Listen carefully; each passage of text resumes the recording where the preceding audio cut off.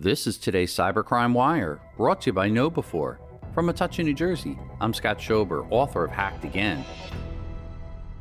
Land Registry website is to be fully restored next week, as reported by Cyprus Mail. Technicians have been grappling with a hack which took place last Wednesday.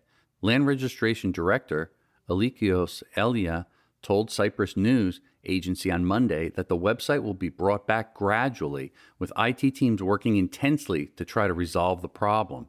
One of the first website functions Elia is aiming to have restored is the filing of sales documents, which he said he hopes can be done by Tuesday or Wednesday on a trial basis in Nicosia. This would be extended across the country if all goes well on the trial.